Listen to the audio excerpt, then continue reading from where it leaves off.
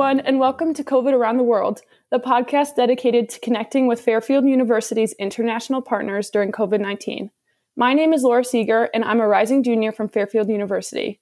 On today's episode, we will be focusing on the amazing country of Ecuador. Joining me today are three guests from the Starfish Foundation to talk a little bit about how education in Ecuador has been affected by the presence of COVID. To start, I'll have our guests introduce themselves and explain their connection to Ecuador.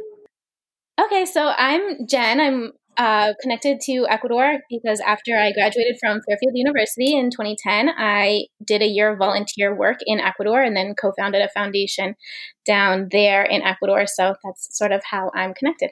And how about you, Stephanie? Can you tell us a little bit about your connection to Ecuador? Sure. My name's Stephanie Allen. I came to Ecuador the first time in 2013 after I had graduated from college. I also participated in a year-long volunteer program. So I was living and volunteering in Guayaquil and eventually returned to the States and then found my way back to Guayaquil. And I've been living in Ecuador for the past about 2.5 years. And you, Fred?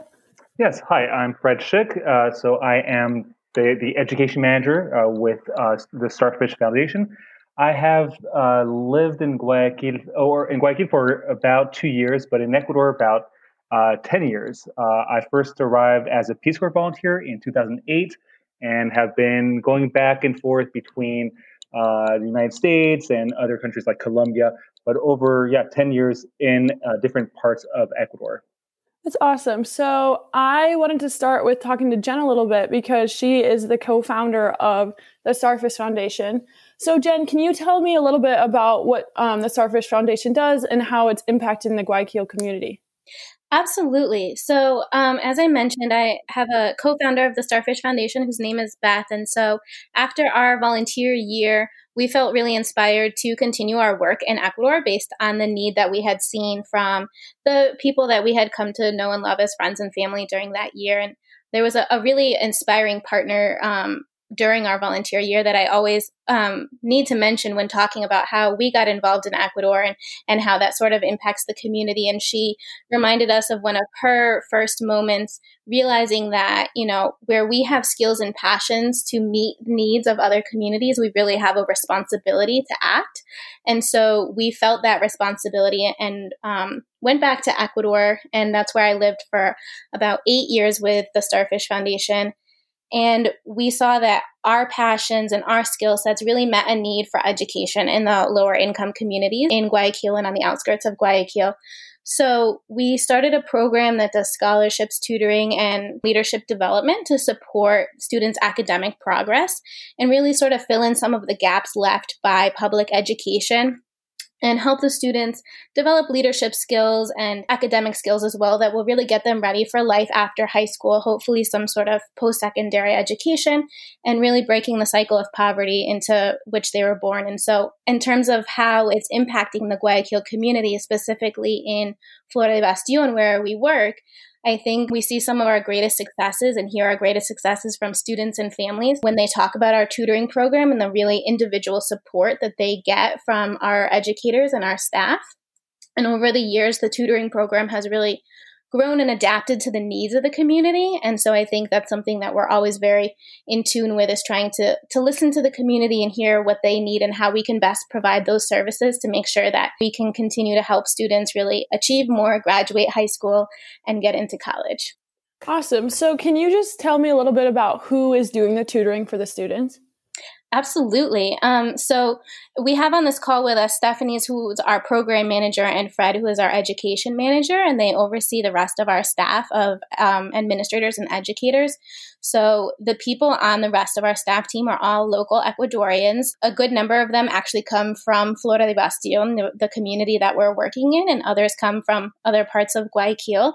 And they're working with our students one-on-one in small groups and giving larger group lessons too as well. And that's something that's been really important for our students to see these role models who are Ecuadorian, they're Guayaquileño, and they're also, really from their neighborhoods, and seeing them succeed and being good role models for them.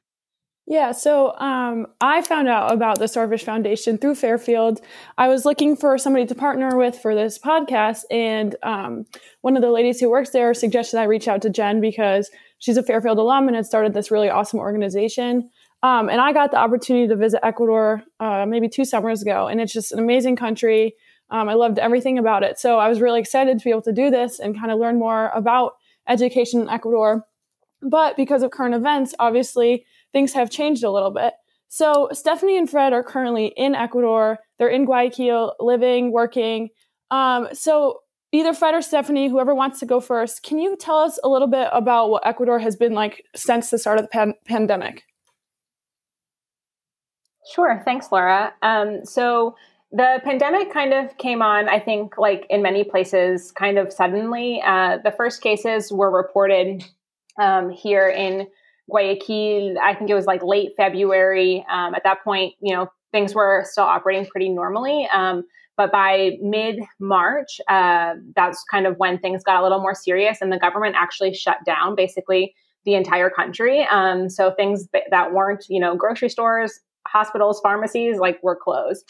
And we are still living in kind of a modified version of that still here at the end of July that we're recording this. So, I think something that the government took pretty seriously was really kind of implementing that lockdown, really trying to restrict how many people were out and about. There was limits on what days cars could circulate, all in an effort really to reduce any sort of, mass conglomeration of people in a certain space, whether that be supermarkets or whatever. And so that's kind of been the reality, if you will.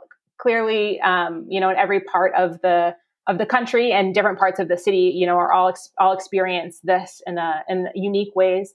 But Guayaquil was actually the epicenter of the COVID outbreak in Ecuador back in March. So it definitely kind of had the strongest impact at the beginning. Now that we're in July, there's definitely been more of a kind of outbreak, and they're seeing waves of it in other parts of the country, like Quito, the capital. So here in Guayaquil, things maybe have calmed a little bit, but we're still pretty much in a lockdown, a little bit less restricted, but there's still a lot of things that aren't open, like schools, for example. And Fred, from a health system structure perspective, how do you think that the health system in Ecuador attributed to the number of cases or maybe even the death rates of COVID-19 in Ecuador? Well, when it first started, I think it revealed how little prepared the health system was, just like in most countries, I think. Especially here in Guayaquil, the health system quickly was overwhelmed. News stories started to pour out and made international headlines about, families who did not know, have people take the bodies of their loved ones, to the cemetery. The morgues were overflown, and the mayor had to put containers outside of the major hospitals to complement the morgues that were already saturated. So it was really, really dire at the first months, and it revealed, how the lack of equipment, lack of preparation for this type of crisis, and also the bad use of funds. I think past administrations have invested more in the health system of the country. However, some have been misused or misallocated. I think it revealed a lot of corruption that we knew was happening, but it really brought a lot of light to that situation. And yes, it really took some time before the health system could actually stabilize, thanks to the effort that were taken locking everything down. So yes, I think there's still lots of improvement to do in the health system, and I hope this tragedy will allow the country to be better prepared for the future. Mm-hmm. And I think that kind of experience of just not having enough supplies and beds and everything for all the people that were sick, that was consistent with every country throughout the world. Just nobody was ready for something that was going to hit this hard and make so many people sick. So it's definitely the story in many, many, many countries throughout the world. Stephanie, I have a question for you again. Do you think that the people who are living in the mountains have really struggled with the COVID pandemic since they might be more spread out, there's less congestion? How do you think that their experience has differed from people in cities like maybe Guayaquil or Quito or Cuenca? Yeah, I would say that definitely, obviously the cities, like the same as, you see in the States and in other parts of the world, cities are more drastically affected, right? Because there are just a lot of people in the confined space, and that just is going to lead something like this virus to propagate. I would say, in the mountain region, so I mean, Quito and Cuenca actually fall in the Sierra, the mountain region of Ecuador. And so they are still experiencing kind of the effects of COVID, and it's worsening in those areas. Whereas when it started, it was really a coastal thing. A lot of that was contributed to the airport in Guayaquil. So a lot of, obviously those first contagions came through air travel, and that's kind of how it spread throughout the country. Travel between provinces was actually restricted for a long time. So that, I think, probably was helpful for those rural areas as well, right? If you were in a rural area, you were staying in a rural area, and you weren't coming into the city to, theoretically can contract the virus and bring it back to those small neighborhoods. So I would say probably, in those more rural areas, I think you see a lot less incidents, right, than obviously you would in the bigger cities, and it's easier to isolate. And I think that's a thing that's really important to know is that, in a lot of parts of Guayaquil, and I can reference the neighborhood that we work in, people are living kind of like one on top of the other. It's not like, you have your house and you have your yard, and like the next house is spread apart. You have houses lined up one right next to the other. And a lot of, the climate in Guayaquil is hot. A lot of folks in neighborhoods like the one we work are very, very low income, and they don't have, air conditioners or things like that. And so imagine being in this small space, like confined, and asking you to stay in your homes. I mean, it's just not reasonable. People are still going to be sitting outside or walking down the street or talking to their neighbors. And like that opportunity to isolate is really challenging. And so that's what makes it so much worse in cities, because there's just not kind of really where to isolate. And if you do have a home to isolate in, you're probably not necessarily like in a super comfortable situation, which at one point, is going to be hard to maintain. And so I think, in the rural communities, you definitely see a lower incidence because of that, because you're not having as much regular contact with folks. Whereas in the city, you definitely are. And a lot of the neighborhoods just aren't set up in a way that's going to be conducive to any sort of isolation.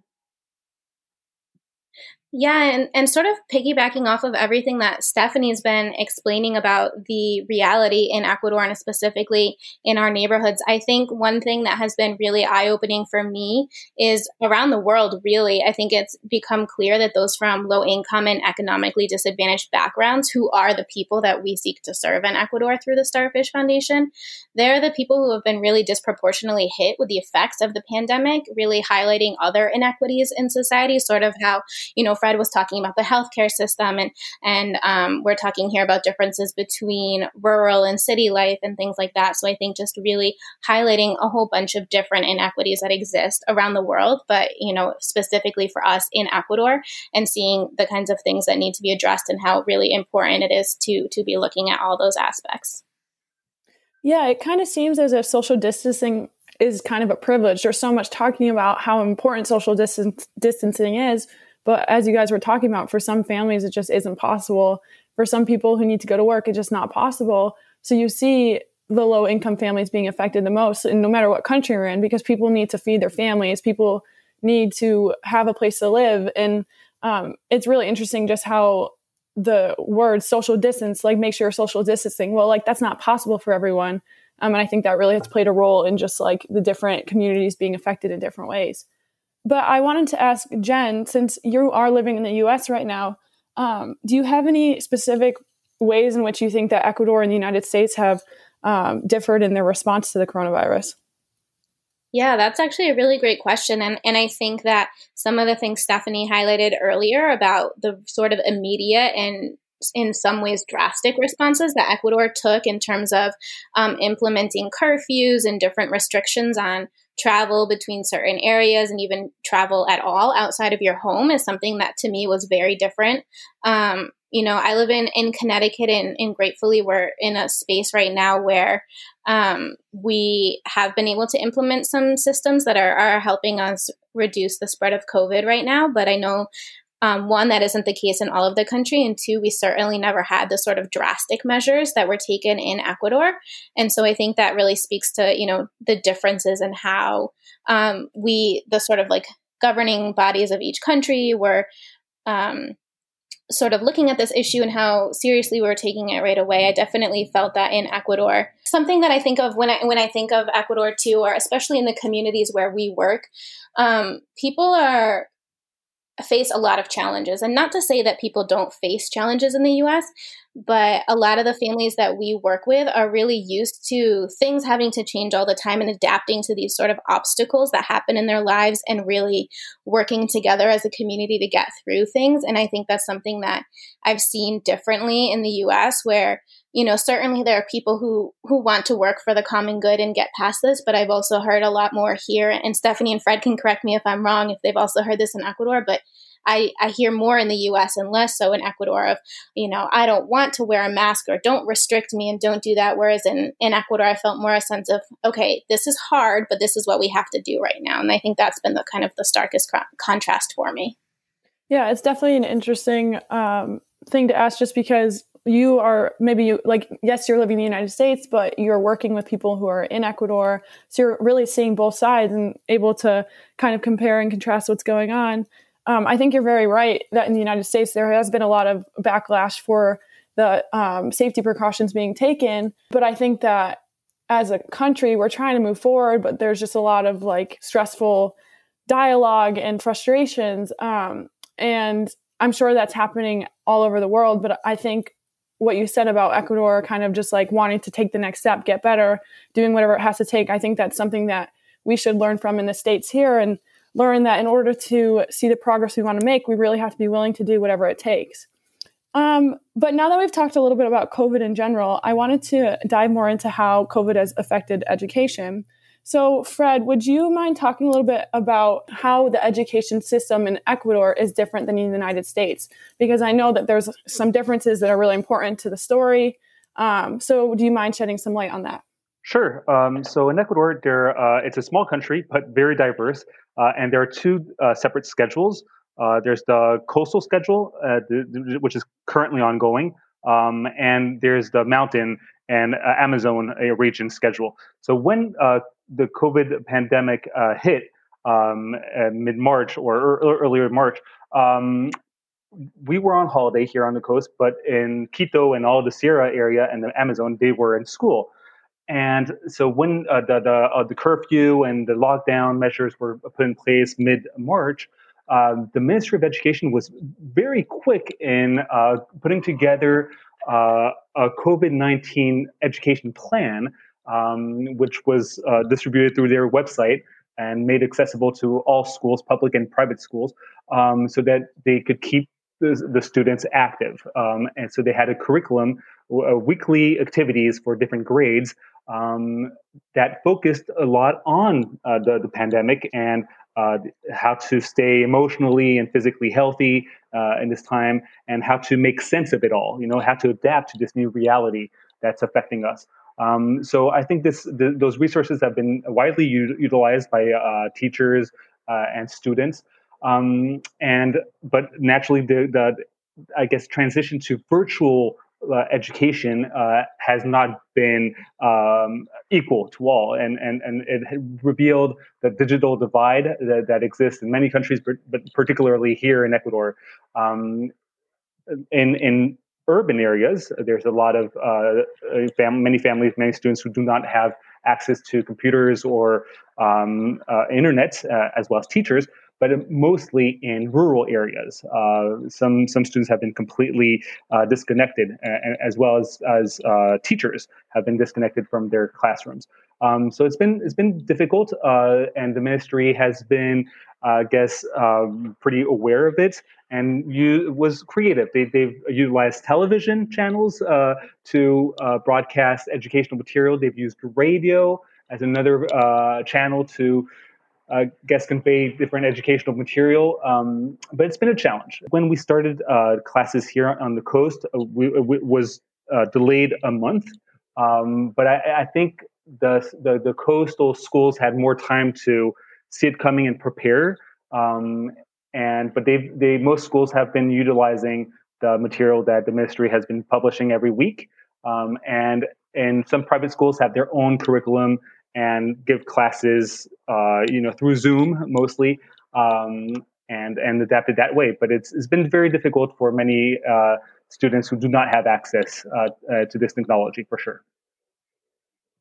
To add on to what Fred was saying, when the pandemic really hit here on the coast, we were on school vacation. So we were kind of in this limbo, and there was a lot of talk amongst parents and students as to, is school going to start on April 16th, which was the established date, which ultimately, got pushed back, and it was going to be May, and then ultimately ended up being June 1st. So, there were a lot of changes. And I think, what Fred says is true. I think it allowed schools more time to kind of figure out how they were going to approach kind of these virtual classes. But it was a time of real uncertainty. And I just remember, hearing from parents and students just as really just a lot of uncertainty and a lot of confusion as to what is going to happen, what is this going to look like? And then what Fred mentioned, the resources to be able to do this. It's really great to say, okay, we're going to put all of our classes online. But when you are living in a neighborhood and you're teaching in a neighborhood where the majority of folks don't have internet, and if they do, they're maybe connecting on one device, like a telephone.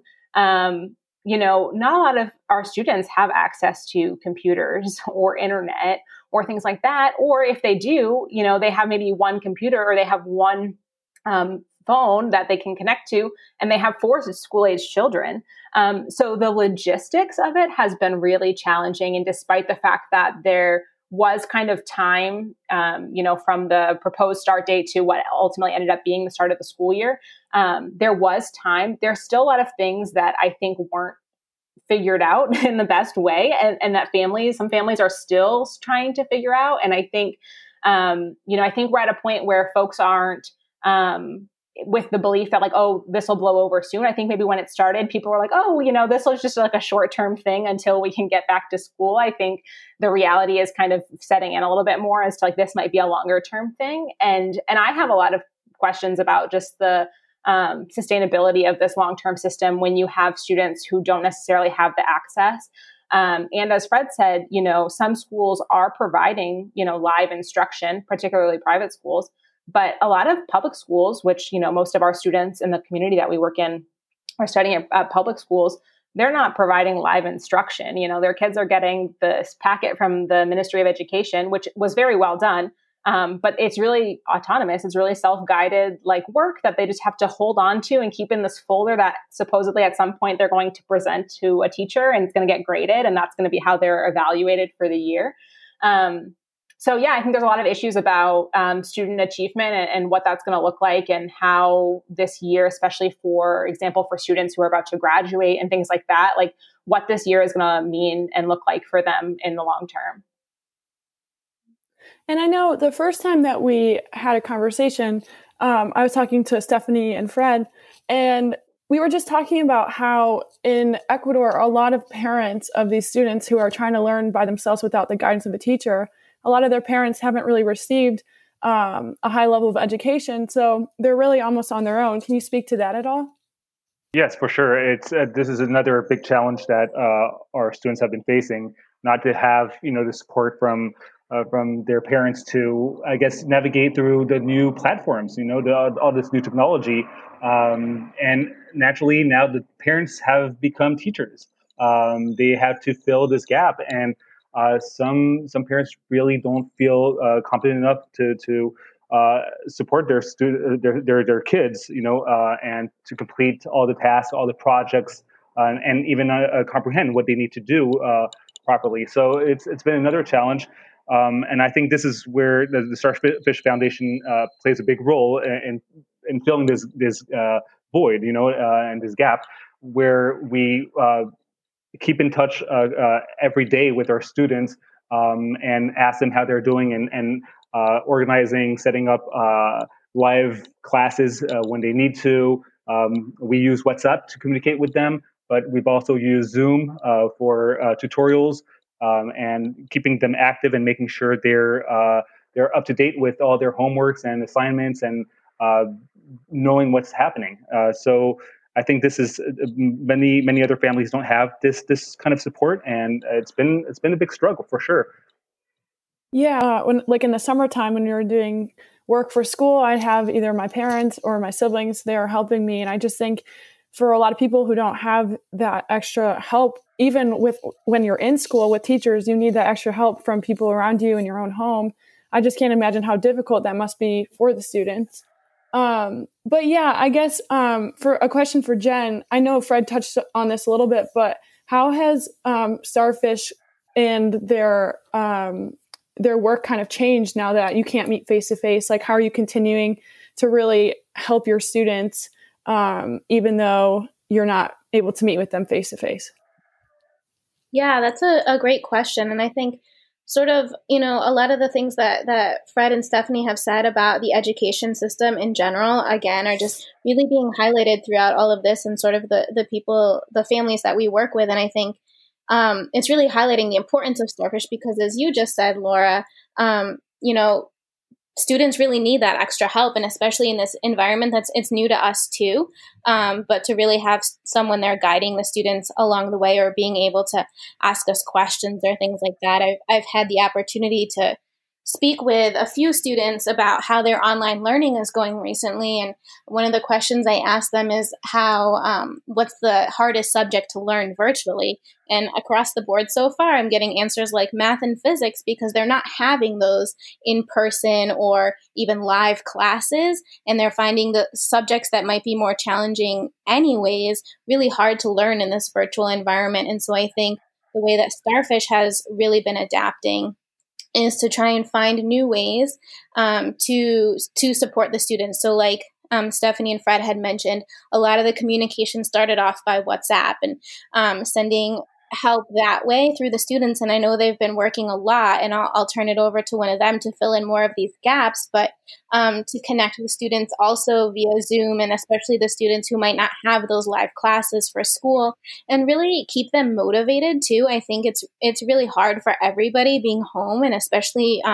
for children who are, need to interact with other people and other kids their age and really develop all sorts of skills. And so I think Starfish's mission is absolutely still focused on education, but I think really making sure that we adapt to the times and also help in any other way that we can through both education and partnering with a local food bank to get food on families' tables during this really difficult time. So I think either, Stephanie or Fred can definitely jump into about ways that Starfish has sort of shifted during this time.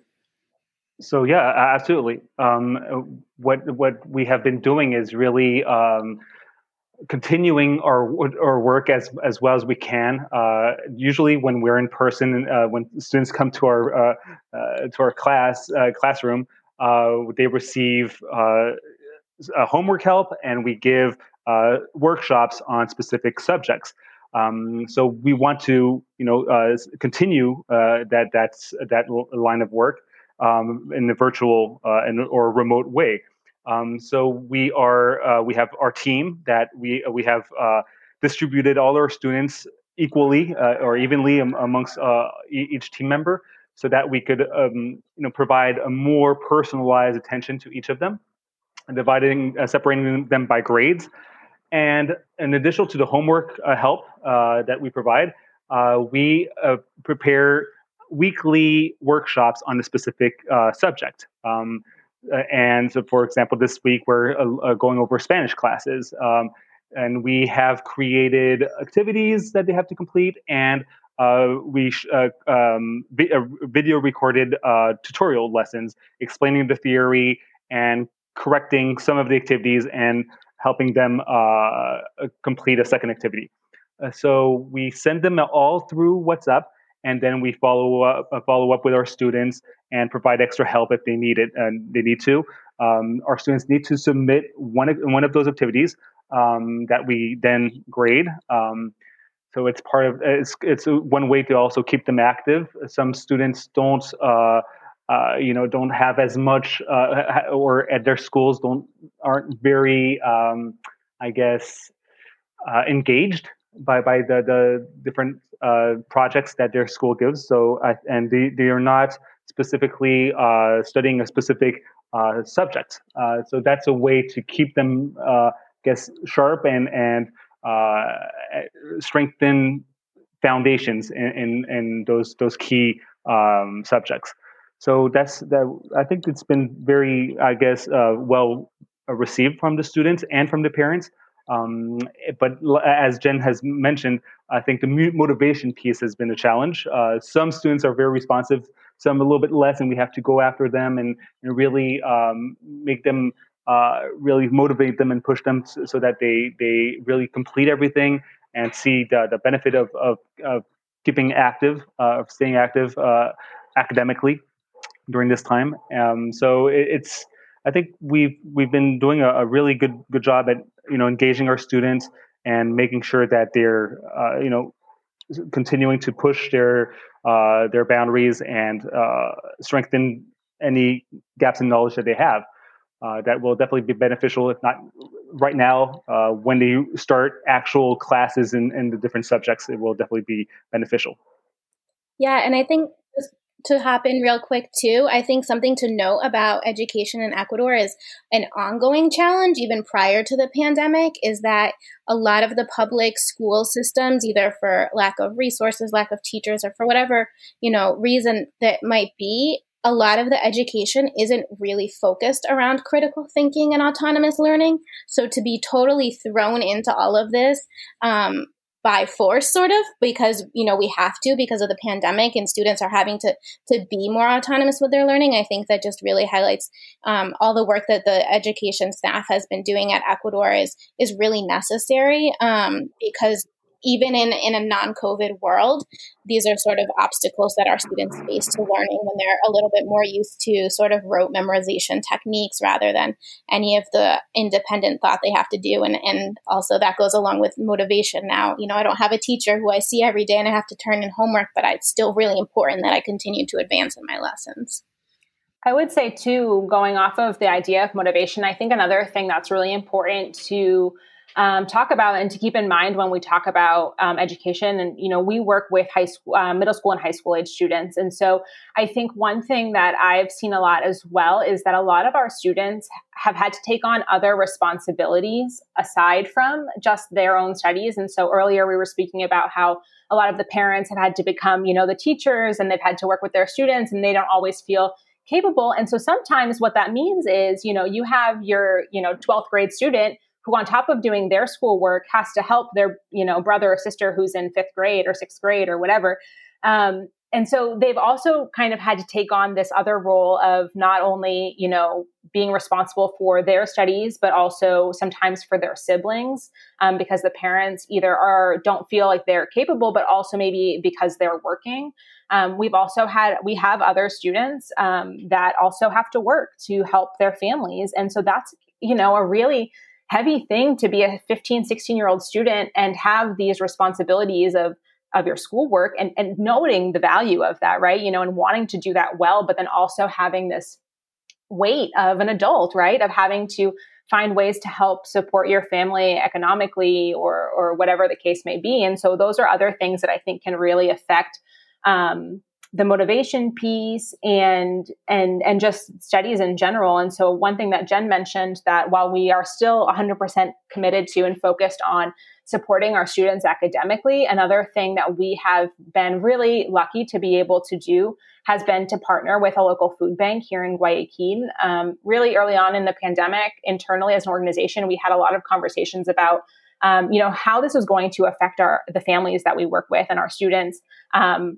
Much more, aside from education, but how was this going to affect them, on a personal level? And a lot of families that we work with, maybe one of the parents was working or both of them were, but one or both of them have been, without work because, everything shut down. And so, places were just laying people off left and right. A lot of people lost their source of income. A lot of parents of our students don't necessarily work in the formal economy. So they are the folks who are, selling food on the street or whatever that may look like. And so when everything gets shut down and you're not allowed to be outside doing that anymore, you no longer have a way to to earn an income and to support your family and to feed your family, right? And so we recognized a real need to figure out how to help families through this, because we knew that this was going to affect them, really economically and personally. And so we, since last year, have been partnering with a local food bank here in Guayaquil that's supported us with our snack program. But when the pandemic hit, they actually mobilized to help get donations out to organizations like Starfish, who are working in these types of really low-income communities to help distribute food. And so we've been partnering with them since late April to get out donations of food to our families so that we can help in at least a small way, relieve a little bit of that burden, that economic burden, and making sure that their families are fed. And so we feel really, really grateful to partner with them and continue to have their partnership, these over the course of these few months. And our families have been really grateful for that. So that, I think, while it's not necessarily obviously connected to education, it's something that's really important as a fundamental, right, to be able to make sure that your family is fed. And that's also going to help your students learn better, right? Yeah, I was going to say, I think that although this pandemic has created an immense amount of problems, it has really kind of just shown the humanity of people and really given people the opportunity to step up and make a difference in other people's lives. And there's organizations all over the world who are offering services for free or very cheap just because they want to make sure that people are eating, people are getting the things they need. And like you said, if you're trying to do homework when you're hungry and you haven't eaten in a day, your focus isn't going to be at the same level. So I think that, like I said, there has been a lot of negatives to this whole situation, but in every negative, there's always a positive to look at. And I'm really glad that you guys have found a positive in that situation. But I also just wanted to go back a little bit to the whole motivation thing and back to the students kind of having to play kind of the role of an adult also. Sometimes I think school gets a bad rap because you have to go and do homework and spend a lot of time there, but also for a lot of kids, it's kind of an escape from reality. Like they can go and be a kid. They can, for like the youngest kids, they're interacting with other children, learning how to share, learning how to play, learning 1, 2, 3. But for older kids too, like it gives them opportunity to learn. And I think that a lot of the kids in the United States kind of take advantage of that. But for some people, that's everything to them. Being able to go to school is everything, and gives them an opportunity to make a living. And I don't know. I just think that without that safe space for children, it's kind of had a lot of added some difficulties for a lot of people. Where's Ecuador now? Like, how's the country itself? And where's the education system? Are kids kind of getting ready to go back to school, universities? Like, what does that look like? So whoever wants to jump in, feel free to answer that. Well, I would say that right now there are no plans to go back to school in person for the time being. In fact, I think their plan is to finish the school year remotely in most of the countries. However, they are contemplating reopening some schools starting next month in August in rural areas where the COVID is less of a problem, and where the digital divide is the strongest. So all the kids who have not been able to follow classes, or teachers have been not have been able to work, they will reopen those schools that only have one teacher for all the different students in the small villages. So they will start this next month. So it will be by sector. However, in big cities like Quito and Guayaquil, it's very unlikely that they reopen schools in person before the end of the year. Naturally, we're kind of in a wait and see situation. The Ministry of Education is always, I think, coordinating with the Health Ministry and looking at the data, and will be assessing.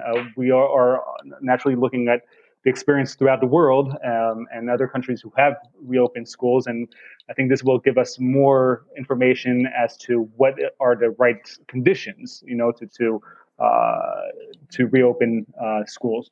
But naturally, it's going to be, I think, still a long road ahead before we we go back to normal. As for universities, some of our staff members are current university students, and they have started classes, also virtual classes, in the evenings, and similar schedule as if they were in person, but they follow class through Zoom in most cases, and different educational platforms. So those have been working, but I don't think there are any set dates in terms of going back to normal. Lastly, a question for Jen. Can you tell the listeners a little bit about how we can contribute to the work of the Starfish Foundation, how we can maybe help make a difference and help you guys continue doing the work that you've been doing? Yeah, absolutely. One of the things about our organization here in the U.S. and I guess worldwide outside of Ecuador is that we are always virtually run 100% of the time. We have a really large virtual volunteer team and board of directors. And so, with people all around the world too. And so if anyone feels sort of inspired to learn more about our mission or help us out in any way, we always have all different kinds of volunteer opportunities. Currently, we even have some opportunities that might involve interacting with our students in Ecuador while we're still in this virtual learning space. Also communications and development and all different kinds of ways to really get involved and support our virtual operations here in the U.S., where we are a completely volunteer team. We always are conducting different kinds of fundraisers. This year, of course, any events will be virtual, but we are always looking for new sources of funding as well as our volunteers. And so there's really all different kinds of ways to get involved. Our website is thestarfishchange.org. And so you could look us up, send us an email, get in contact with us, and post-pandemic, post-COVID, we also welcome volunteers to come to Ecuador and participate in that way and volunteer in our education programs. And so those are sort of some of the ways to get involved. And we're always looking for new people to join our team. Awesome. I wanted just to say thank you to all of you for joining.